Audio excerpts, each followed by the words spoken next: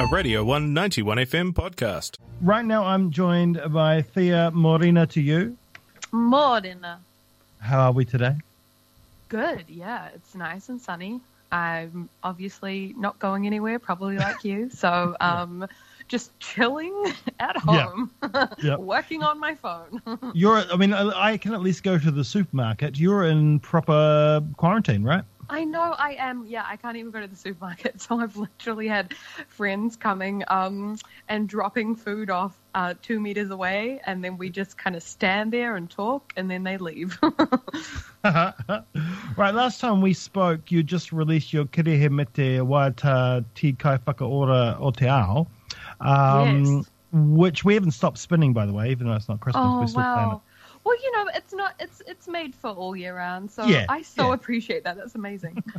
But since then you have given us Kitty Cat, which we've been pumping out a lot too, and now we've got Frat Boys, the second track from your 99% Angel mixtape. It's a banger, it's bold, and it's pretty big, and you know, I love the take on the elite protectionism, patriotism bullshit that exists in universities and the public and the public sphere as well. Because, you know, we're a university radio station, so we're right in the thick of that bullshit. Yeah, true. Yeah. I think it's super prevalent right now, especially with, you know, the whole bull crap with Auckland Uni and, you know, the law department, and there's just you know, a lot of stuff. But I guess I guess everyone knows a frat boy. Like, it could be at your work, it could be like a literal frat boy. It's pretty much, you know, like that, exactly what you're saying, like that kind of just like kicking it to like whoever it is that just thinks they're like the absolute, like, you know, bomb and treat you like crap. So But you've made it so fun. Thank you. Yeah, that's the idea. I'm like, I just want to, you know, give it to them, but also let them dance. Yeah. So I feel like even if you are a frat boy, you'll get into it. Yeah. Where'd the beat come from? It's dope production. Thank you so much. So the beat, I truly, like, literally tapped out on my knee.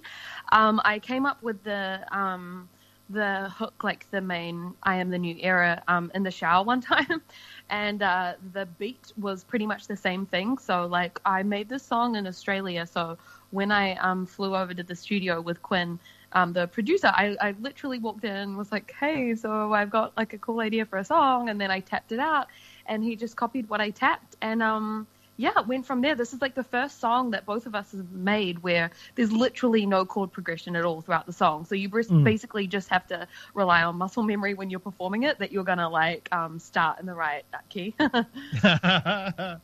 Oh, fun. Yeah. Now, Kitty Cat, the first track from the mixtape, that was, you know, dealing with haters. Now, like we've said with Frat Boys, this is all about you know, that crap we talked about. So it's two big issues, but you know, like bullying and sexual assault. Is it heavy to write this stuff? I feel like it's more empowering, just because I feel like what triggered me to write all this is because it's just like, I feel like my time in the music industry is kind of like short as it's been, like it's only been like a few years.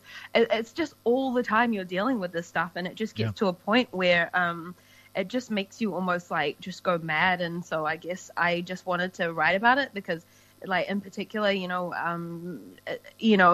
freaking music people are so like Gross. Can be like this as well. And yeah, it's full on, you know, there's so much more that you end up getting into than just making music when you're in the industry.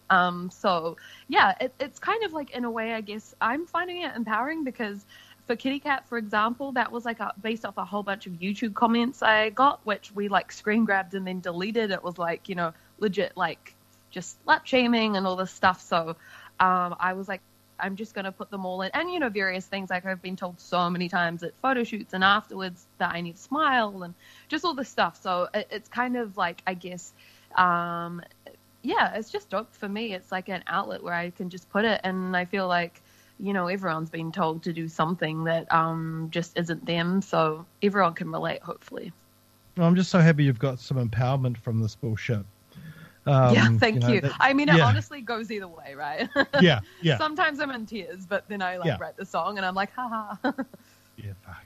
And you've just been in LA, which, and sadly you had to come home early. But that's, that's the Mecca, the music Mecca. And that's where a lot of that grossness is, but it's also where a lot of amazingness is as well. So how was it being in LA? How were the palm trees? How was the sunshine? Was it amazing? It was really good. I mean, to be honest, it was definitely the saddest LA experience I've had because this is probably like my 4th trip now, and I pretty much like from upon touchdown, I spent like the first day, like I went out, and then after that, every day we were pretty much in lockdown. So it was kind of like the most depressing LA trip ever. Like I remember, like we'd venture out at nighttime to go for walks when no one else was around, and I was staying just off Santa Monica Boulevard, which, as you know, is like the huge boulevard, like in an Airbnb. And it was like the first time I could literally just stand on the boulevard and have to wait for like 15 seconds before like a car would actually come. So it was that quiet. So I was a little sad because pretty much all my sessions got cancelled, like because there were people I'd always wanted to work with. So we're still going to work together. It's just going to be like more online as opposed to like in real life, obviously. Yeah. See, I mean, I need to get back out skateboarding because there's all these big open streets now. I can imagine what it's like in like big cities like LA. It must be amazing. All these streets that people have always wanted to do things on, but never been able to because they're so busy all the time. Yeah, exactly. COVID-19 has hit you hard for that reason as well. But on the other hand, and there's no pun intended in that one, you got to be on national TV washing your hands. Oh, yeah. Yeah, and it was really funny because that came like literally... that request came when I was in LAX, so we literally, that's filmed in the bathrooms at LAX before we flew home. So it was kind of like, it was like a legit thing. That's amazing. It's amazing. Yeah. Right, so this is the second track, like we said before, off your mixtape. So how are we delivering this? Is it going to be all singles and then a collection, or are we going to put out a couple more tracks and then have the whole mixtape out there? How are we dealing with this, and when will we hear more? Yeah, so you'll hear more, I believe, next month and the month after. It's pretty much like the way I wanted to do this was not like I've done EPs before where you like do a couple of singles and then it gets released and you get some bonus ones. This one I was like, hey, it's 4 songs. Like it's literally packaged up to be called 99% Angel. So I'm just dropping each song on its own just so every song kind of gets the opportunity to, shine. And it's the way it's written is there's 2 A-sides and 2 B-sides. So like Frat Boys is a B-side, obviously. And they're just like super, pretty much the B-sides are the ones that I wanted to make that, like music, like whatever people are like, that doesn't, it's like, it's not commercial, like whatever. But I think it's cool though, because you guys are spinning it. So I'm like, hey. Yeah. But yeah, and then there's 2 A-sides, which are still like, a little kooky, but more palatable, I suppose, for people who listen to Top 40. Yes. Well, I mean, I like the kooky, so I'm all for it. Give me more B-sides. Thank you. I'm like, too. hey, and especially with like all our old favorites, Stevie and stuff, like I feel like some of their B-sides, like freaking almost more popular and edgy than their A-sides, so they've both got a place. So that's pretty much the idea for this mixtape. So I'm just releasing one by one. Fantastic, brilliant. So another one out next month, and no doubt you'll be. I mean, you've got all this time on your hand. You'll be writing, no doubt.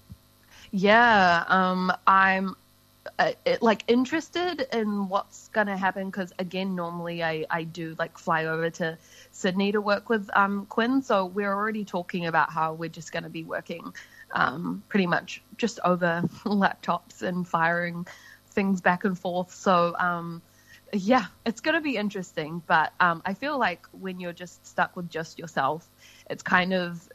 I don't know, it just makes me feel a little more productive because I've got nowhere else to be, so I might as well just hustle. Yeah, fair enough.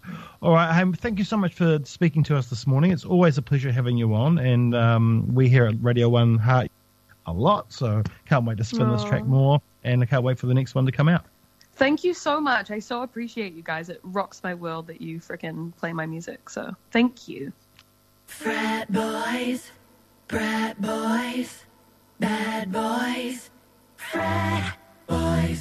I am the new era. I am the new era. This bill don't fear ya. For the crowd. I am the new era. Does my ego scare ya? I am the new era. I'm not cool enough for ya. You ain't know when I call ya, but your mom, she adores ya. Frat boys. This was a Radio 191 FM podcast. You can find more at r1.co.nz or wherever quality content is found.